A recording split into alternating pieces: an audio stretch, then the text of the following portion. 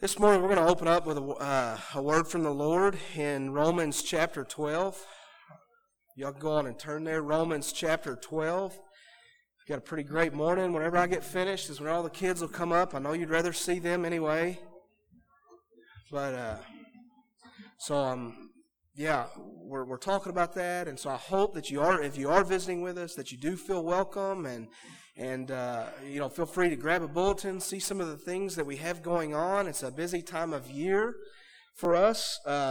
So just get involved. You're welcome to ask any one of us some of the ministries that we've got going on if you're looking for a place to serve.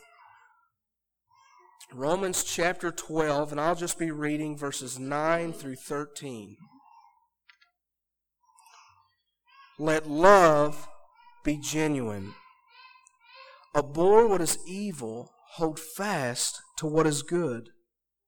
Love one another with brotherly affection. Outdo one another in showing honor. Do not be slothful in zeal. Be fervent in spirit. Serve the Lord. Rejoice in hope. Be patient in tribulation. Be constant in prayer. Contribute to the needs of the saints and seek to show hospitality. If you would bow your heads in prayer with me this morning. Father, we thank you. We thank you for this word that you've given to us this morning. Lord, it's what we want to do today, even in this service. Lord, we come together to love one another, serve one another, bear each other's burdens in prayer, to give to these missionaries. Through our Lottie Moon, Lord, we want to give to the saints and for the furtherance of your gospel. Lord, we want to have and show this hospitality and this love. And we want to do it, Father, under the banner of Christ, the greatest display of love, of hospitality, of service. Father, you have shown us the way, and you've enabled us to do the same. So, Lord, we ask you this morning, as you bless us through song, by these children, the worship team, through prayer, the preaching of your word, Lord, that you guide us, that you meet with us, and you move in a way to just show us true worship. That we would glorify you, that you would be made great here at Union Baptist Church this morning. We ask this in the name of Jesus Christ, our Lord and Savior. Amen. Let's have our ushers come forward at this time, and we are, as the video is reminding us, we are taking up our Lottie Moon Christmas offering. We've set a goal of $2,000.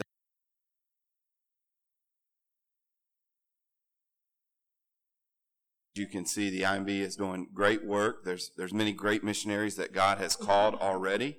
There are others, as we said last week, that have the longing and desire to go, but at least in terms of being able to go through the IMB, at this point are not able to just because the funding is not there.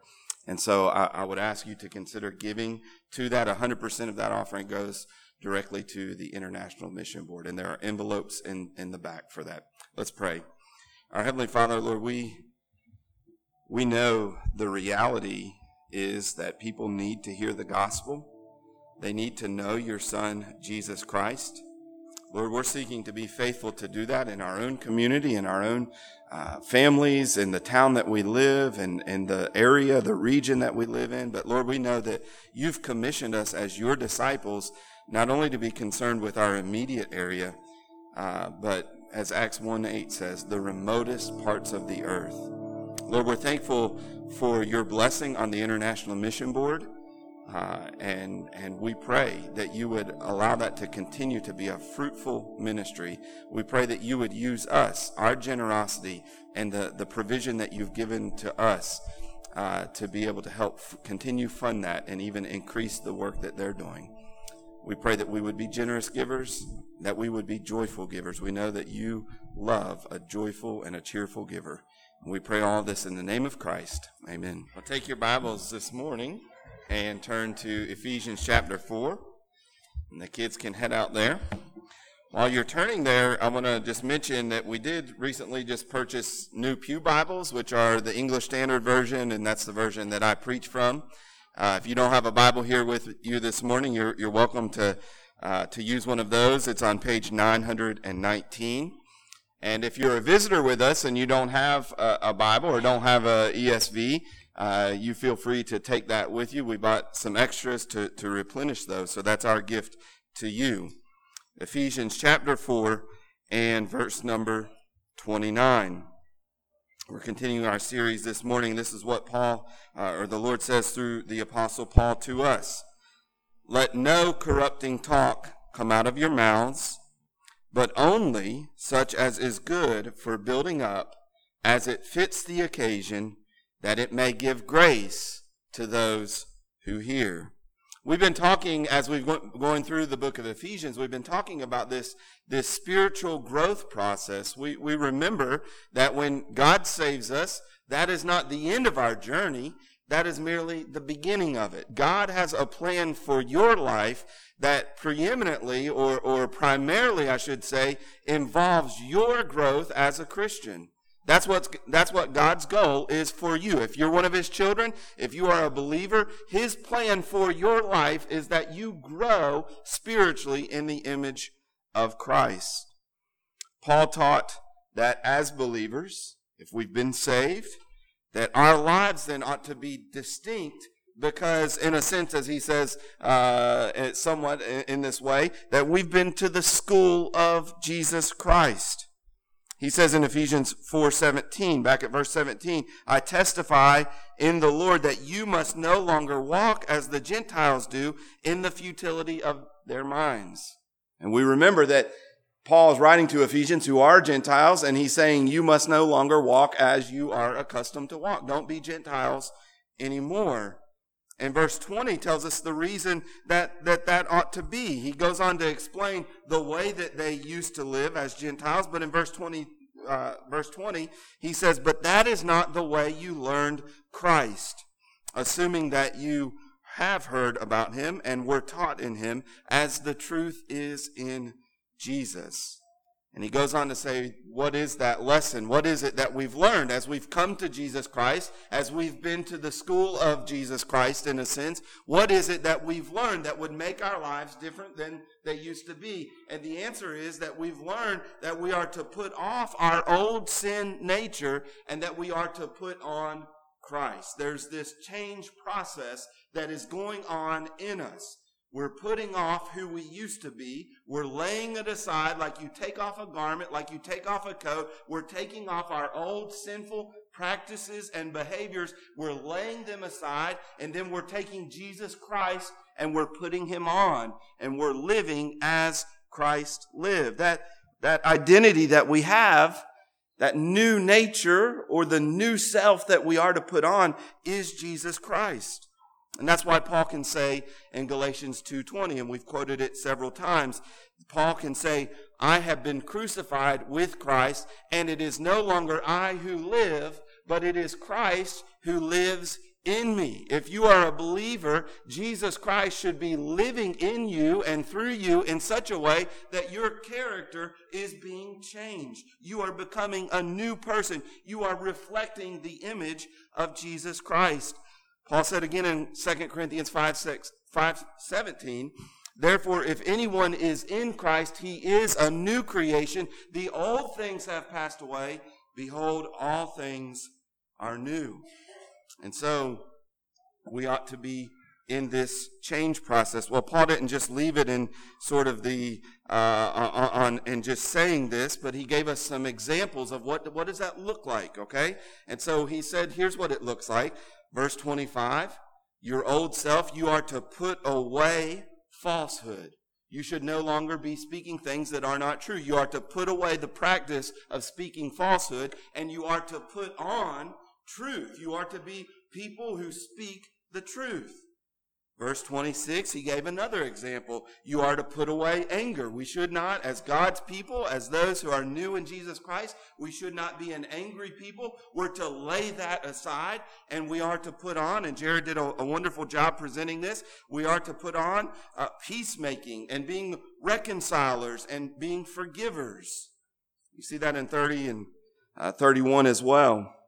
And then verse 28, we talked about last week, As those who are new in Christ Jesus, we are to put off, we are to get rid of stealing, any kind of dishonest gain out of our life. And we are in the place of that to put on hard work and generosity. Those take the place. And so this work of Christ then is a total transformation. The gospel doesn't just say, hey, don't steal anymore. Don't try to restrict, you use some bad language sometimes. Don't just try not to do that quite as much. Or you're used to tell lies. Try not to tell so many lies. Try to do a little bit better with that. No, the gospel totally transforms us so that what used to be true of us before we came to Christ, now the exact opposite is true of us. Where we were seeking to get dishonest gain before, now not only are we working hard to have what we've worked for, but we're generous givers. The exact opposite. That's the kind of transformation that happens in the gospel. This morning, what we're going to call our attention to, and what the Apostle Paul calls our attention to this morning, is the transformation and what it looks like, what that transformation looks like in terms of our speech. Speech, the things that we say, our words, I would say, is one of the hottest battlefronts in this sanctification process. Paul talks about us being in a spiritual battle. And in terms of that, the words that we use, our speech, is one of the hottest battlefronts in that war of sanctification. Listen, the Bible teaches that controlled speech is one of the unmistakable identifiers of spiritual maturity. So in James chapter 3, verse 2, James says this, "For we all stumble in many ways, and if anyone does not stumble in what he says, he is a perfect man." And that doesn't mean sinless. It means that he is mature. He is a mature believer. So one of the unmistakable identifiers of maturity in Christ is that you are someone who is able to bridle your tongue. You're able to rein in your speech. It's an unmistakable identifier, so much so that James later on says, or earlier actually in the book of James, he says that if anyone doesn't know how to control his tongue, that his religion is worthless. That's how much of an indicator this is that God's work is going on in our life. Jesus himself taught that our speech is extremely important. Sometimes we make a distinction, don't we, between words and actions. And there is somewhat of a distinction, no doubt. Say he's just all talk and no action. But sometimes we make a distinction that I don't think we should. We treat words as if they are not actions. We treat words as if they are unimportant. But the reality is the Bible and Jesus teach that words, in a sense, are actions. And that we will be judged for the things that we say, not just the things that we do. Sometimes we think as long as it's just a matter of words, then it's no big deal. Even our children sometimes will manifest. I didn't actually do anything. I just said it, right? But saying it is a sort of action and will be judged by God. Listen to what Jesus said in Matthew 12:36. "I tell you, on the judgment day, people will give account for every careless word they speak. For by your words you will be justified, and by your words you will be condemned."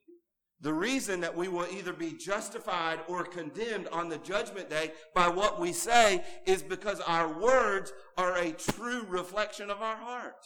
Jesus taught that as well in that same passage earlier. He says to the Pharisees, "You brood of vipers, how can you speak good when you are evil?" And then he says this, "For out of the abundance of the heart, the mouth speaks. The good person out of his good treasure brings forth good, and the evil person out of his evil treasure brings forth evil."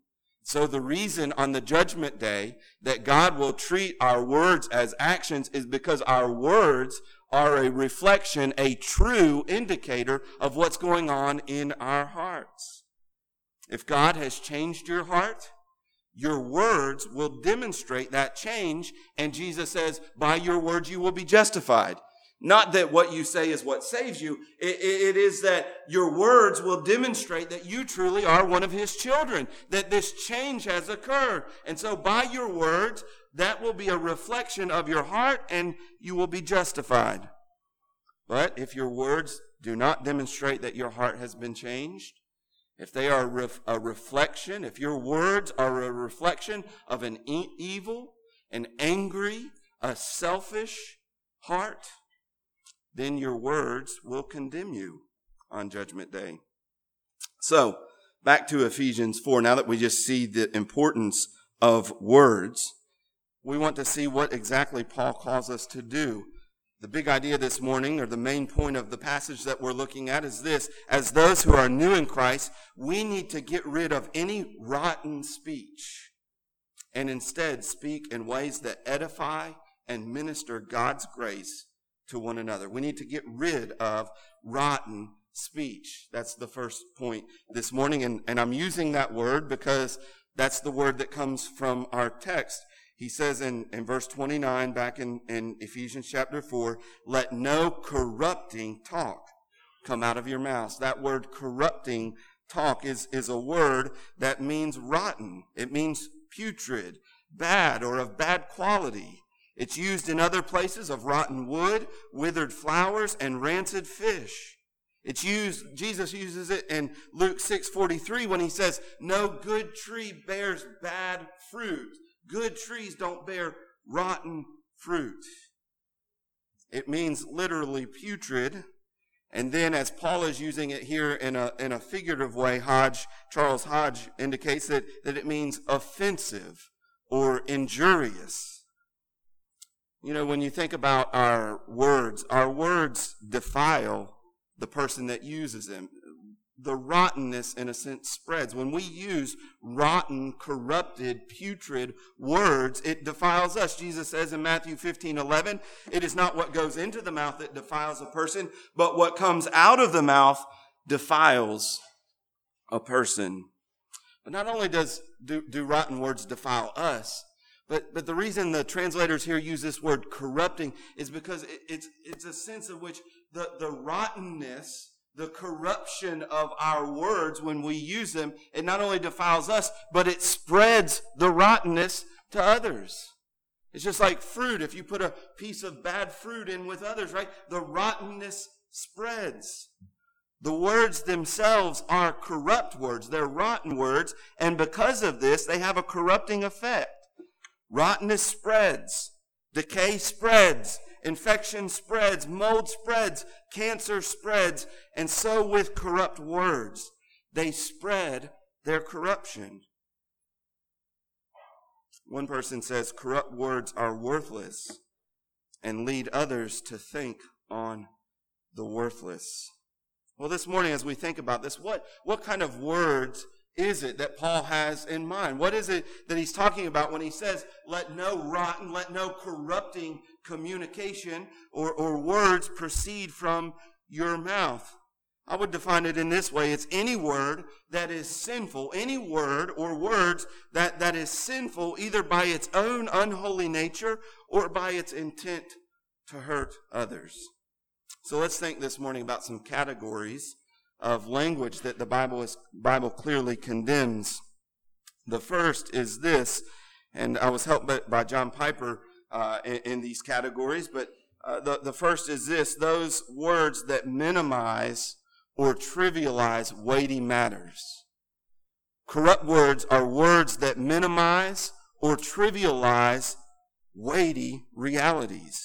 So words like the name of God and Jesus Christ, when we use those words as swear words, we are misusing them. Of course, the Bible teaches in Exodus 27 not to use the Lord's name in vain. And what's going on there is that we're taking something that is of value, something that we ought to respect, something that we ought to reverence and hold in honor, and we're devaluing it. We're using it in a light and a trivial way. Not only should, I think, this implies that clearly not only should we not use any name of God or any reference to God as sort of a swear word, I really think any derivative of that, and we can sometimes be guilty of Christian cussing, right? I think, oh my gosh, and these kind of words are clearly, they're trying to elicit in our mind the same reality, even if it's not the identically same word. I would stray away from using that in any way. That command says that the Lord will not hold him guiltless who uses his name in vain. Then there are words like hell and damn. Being damned by God and hell are weighty and terrible realities, and the Christian who truly believes in them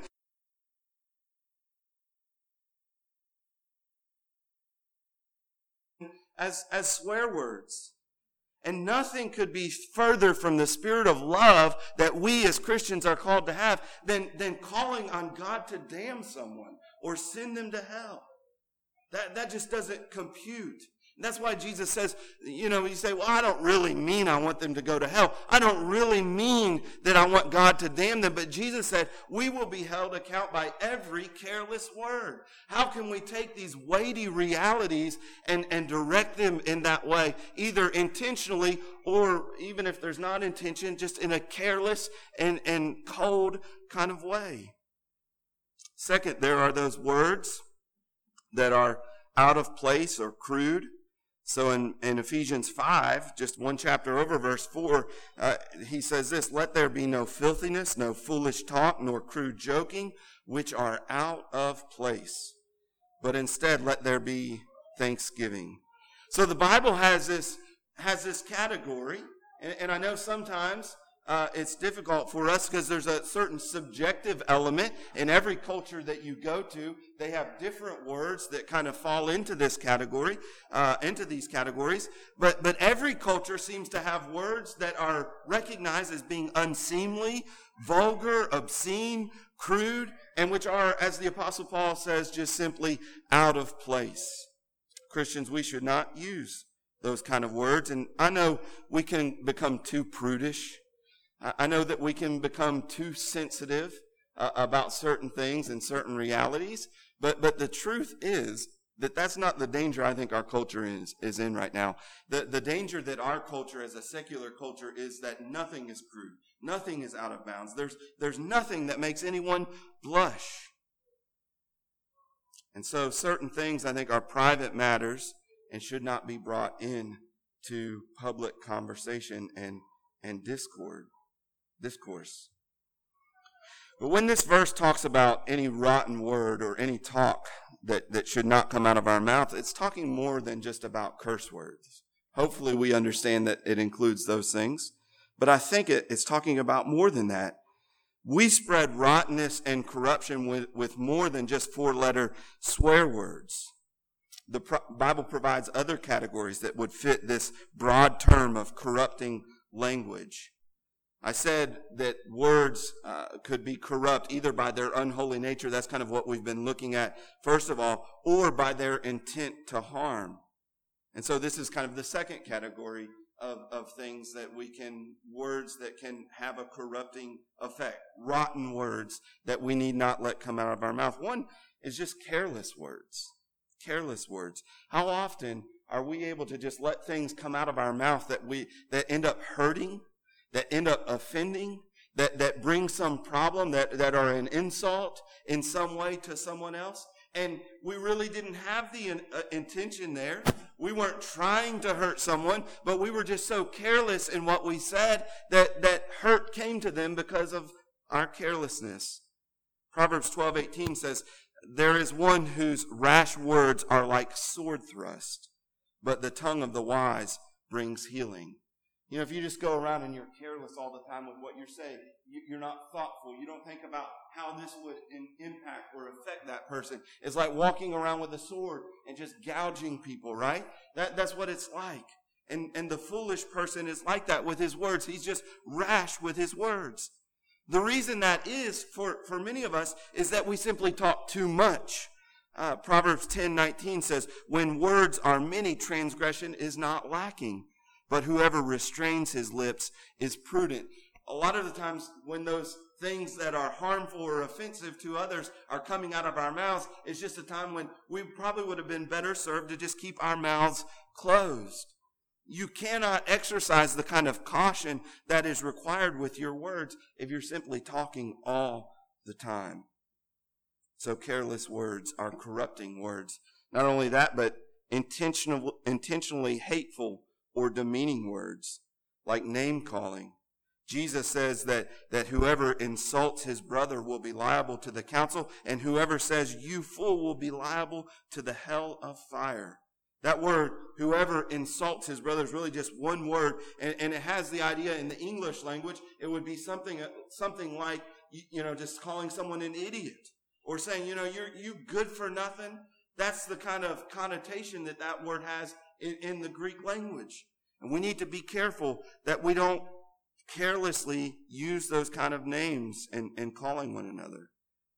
In that passage there, Jesus is speaking against anger and hatred. And when we use our words and we insult people with our words, it's kind of an expression of that anger and hatred in our heart. And that's what Jesus is teaching there. When you call someone an idiot, or you kind of use some name to cut them down, what you're doing is an expression of anger and hatred. And the Bible condemns that. That's what Jesus is condemning there. And so often, again, we think, well, I didn't hit them. I didn't physically do anything to them, so I guess I'm okay. But you see there where Jesus said, we're going to give an account for every careless word. It's not just our physical, literal actions that we will give an account for, but even our words, because our words are an expression of the anger that's in our hearts. And so Jesus is concerned about your heart. That's what he wants to see. He's not just worried that you can restrain your sin out here. He wants your heart to be changed. And if you're using words like that, it's an indicator that you have a hateful and angry heart. This is true, calling names and speaking about people in this way. This is true even when people speak against us. We as Christians are still to restrain our words. You say, well, I did pretty good, and then he said something about me, so I said something about him. But we know that our Savior, it says of him that when he was reviled, he reviled not again. He didn't speak against those who spoke against him. And Peter says that we are to live that way as well. Jesus said to bless those who curse you. It's completely inconsistent to bless God and then to curse those who are made in God's image, James says in James 3:10. And so any intentionally hateful, demeaning, name-calling. Then there's slander and gossip. Gossip is telling something about someone that may be true, but with the intention of hurting them. Slander is telling something about someone that is in some way false. But these are twin sins. They go hand in hand, and the Bible roundly condemns them. Proverbs 11:9 says, with his mouth, the godless man would destroy his neighbor. Our words can be an act of harming our neighbor, and slander and gossip do that very thing. And then there is grumbling and complaining. Philippians 2:14 says, do all things without grumbling or disputing. You know that God brought judgment on the Old Testament people because they grumbled and grumbled and grumbled.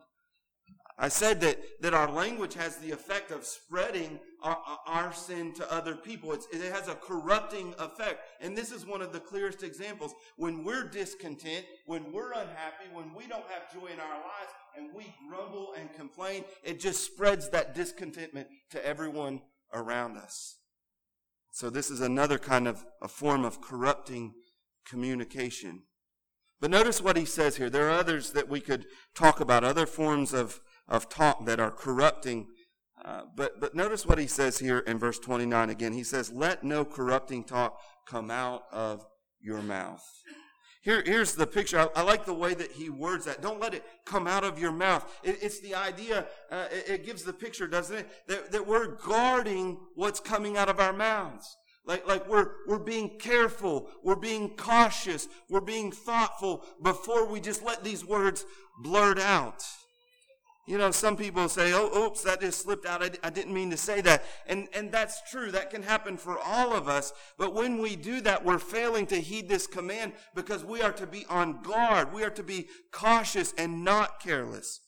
The Christian cannot afford to be careless in his or her behavior. We're called to be active in engaging with this growth process, which means we got to think about every word that comes out of our mouth before it does. Proverbs 13:3 says, whoever guards his mouth preserves his life. And Proverbs 16:23 says, the heart of the wise makes his speech judicious. Judicious. That's a hard word to say for me. Judicious. So we are to be careful about what we say. We need to be guarded in our speech. You know, some of you are like the people who say, I'm the kind of person, I just say what I think. It comes to my mind and I say it. But what Paul is saying here, as a new person in Christ, that might have been who you are by your character, by your old person, the old self. But Paul is saying, no, lay that aside. Get rid of that. Part of your growth then is to not be that person anymore. That's not wise. You are to be guarded in what you say. Proverbs 10:19 again says, when words are many, transgression is not lacking, but whoever restrains his lips is prudent. We are to be on guard. Listen, our hearts are full of sin. And because of that, there are many times that what comes to our mind needs to be repented of rather than verbalized. You understand what I'm saying? There's sin that's in our heart and it wants to just come up out of our mouth. But if we're believers in Jesus Christ and we're following him and we're being faithful to him, we need to recognize that thought just came to my mind. But the right thing for me to do is to repent of that thought rather than to verbalize it. I don't need to say that.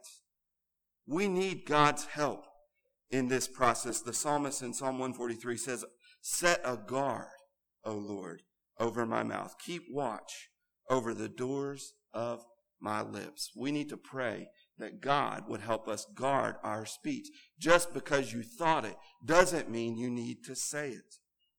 Well, that's what we need to lay aside. What do we need to put on? Because remember, this is not just about moralism. This isn't just about trying to do better and not do what is bad.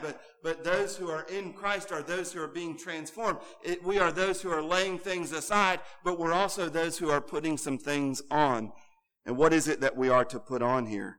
In verse 29, let no corrupting talk come out of your mouths, but, here's the contrast, only such as is good for building up, as fits the occasion, that it may give grace to those who hear. So our words should have the effect of edifying or building up. This word to build up literally is the word for a building, or as a verb, the process or the act of building, but it's used figuratively here of the idea of edifying. It ought to be that which is beneficial to other people. We know you can tear down with your language, you can demolish, but you can also build up. You can edify others by your speech. So our words then should encourage. They should edify in the sense that they should encourage, they can either encourage sin or righteousness. Let me say that. Our words can either tear down by encouraging sin, or they can edify by encouraging righteousness. So think about that. When people walk away from you, from a conversation with you, are they either through your words inclined more towards sin, or are they inclined more toward the things of the Lord? Are they inclined more toward holiness and righteousness? Or after talking to you, have they been corrupted by sin? We can pass on in our language sin. We can have a corrupting effect. We can pass on our lust.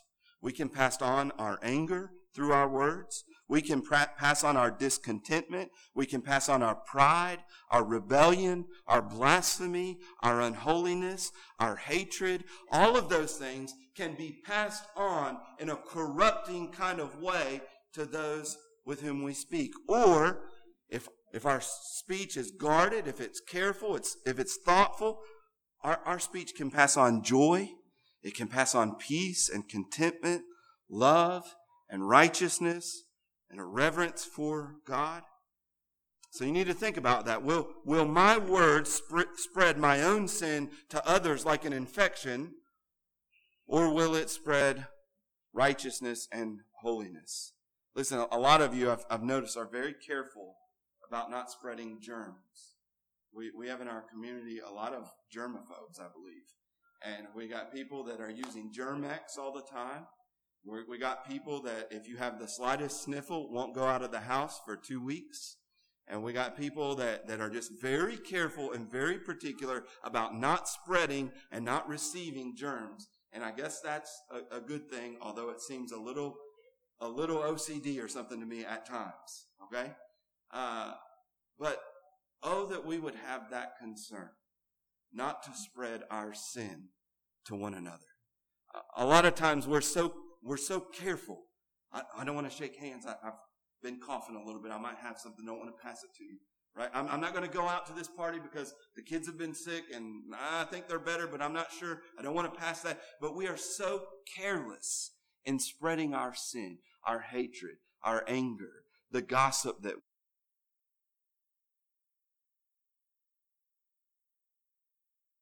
more careful. Our words can encourage sin or they can encourage righteousness. Our words can tear down or they can build up. People can be personally hurt or helped by our words.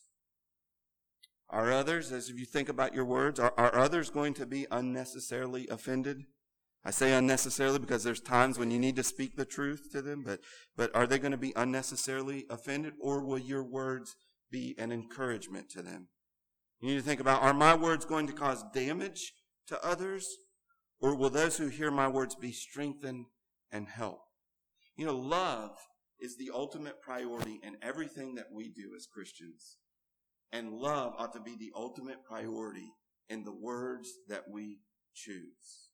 You see the exclusiveness of this command? He says, only speak these things. Go back to verse 29 again. But only such as is good for building up. Literally, it's whatever. Just speak the things that are good for building up.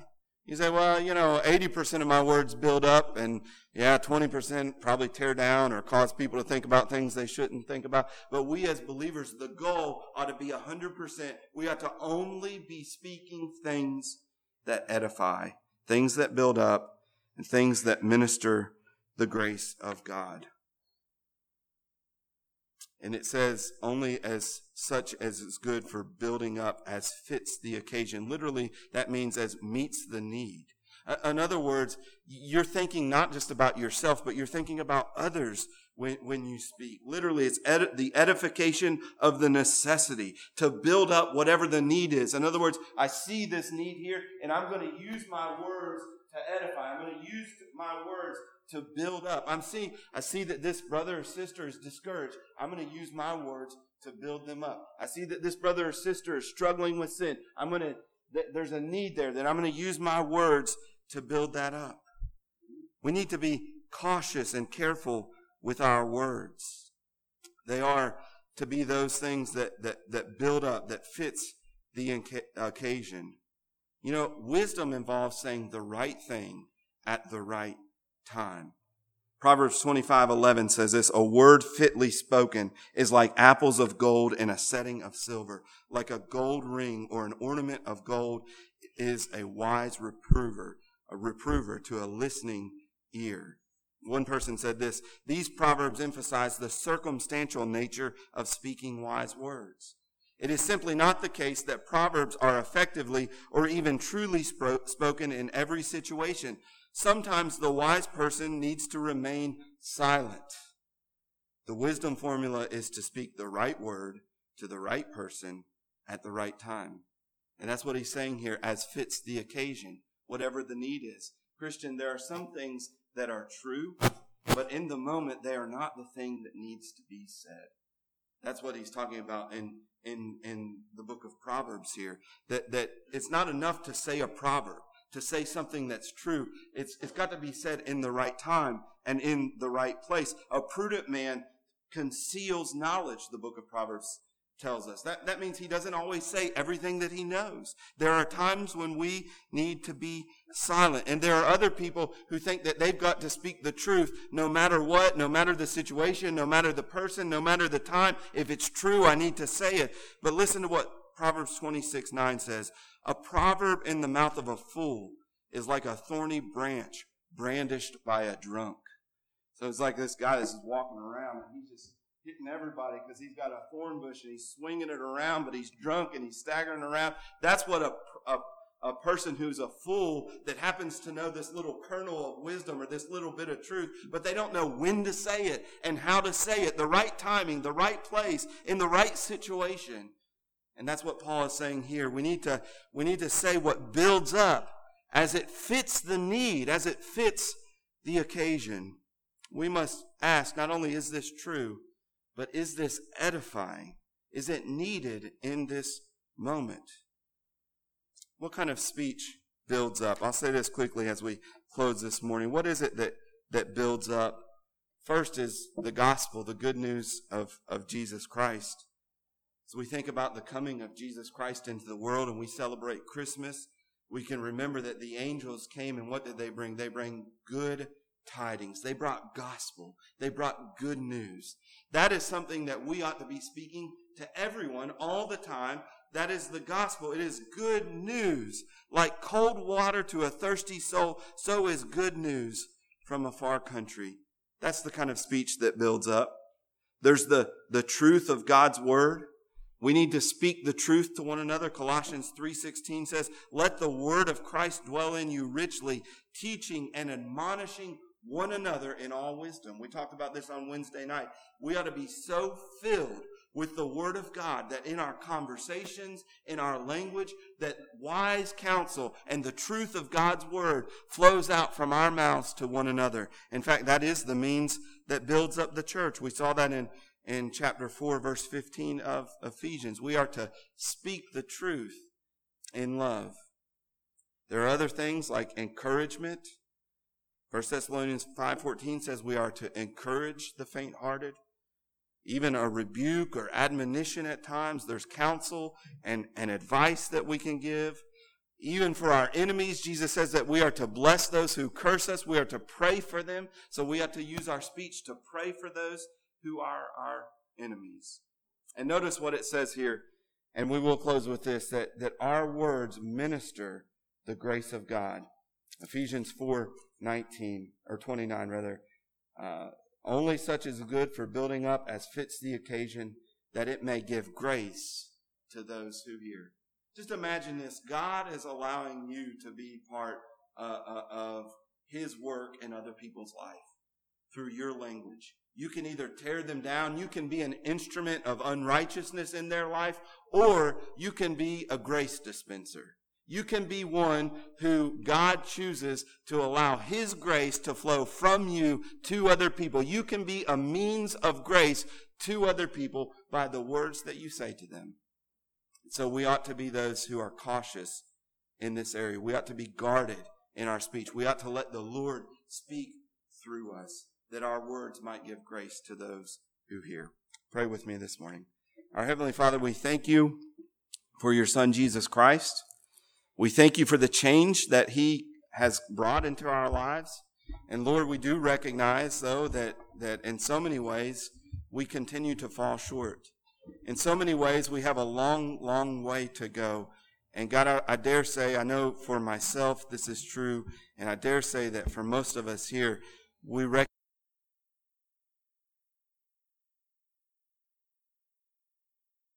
and allow unholy and profane, crude things to come out of our mouth. Oftentimes, we use our mouths as vehicles to exercise our anger and hatred for one another. As your word tells us, these things ought not to be.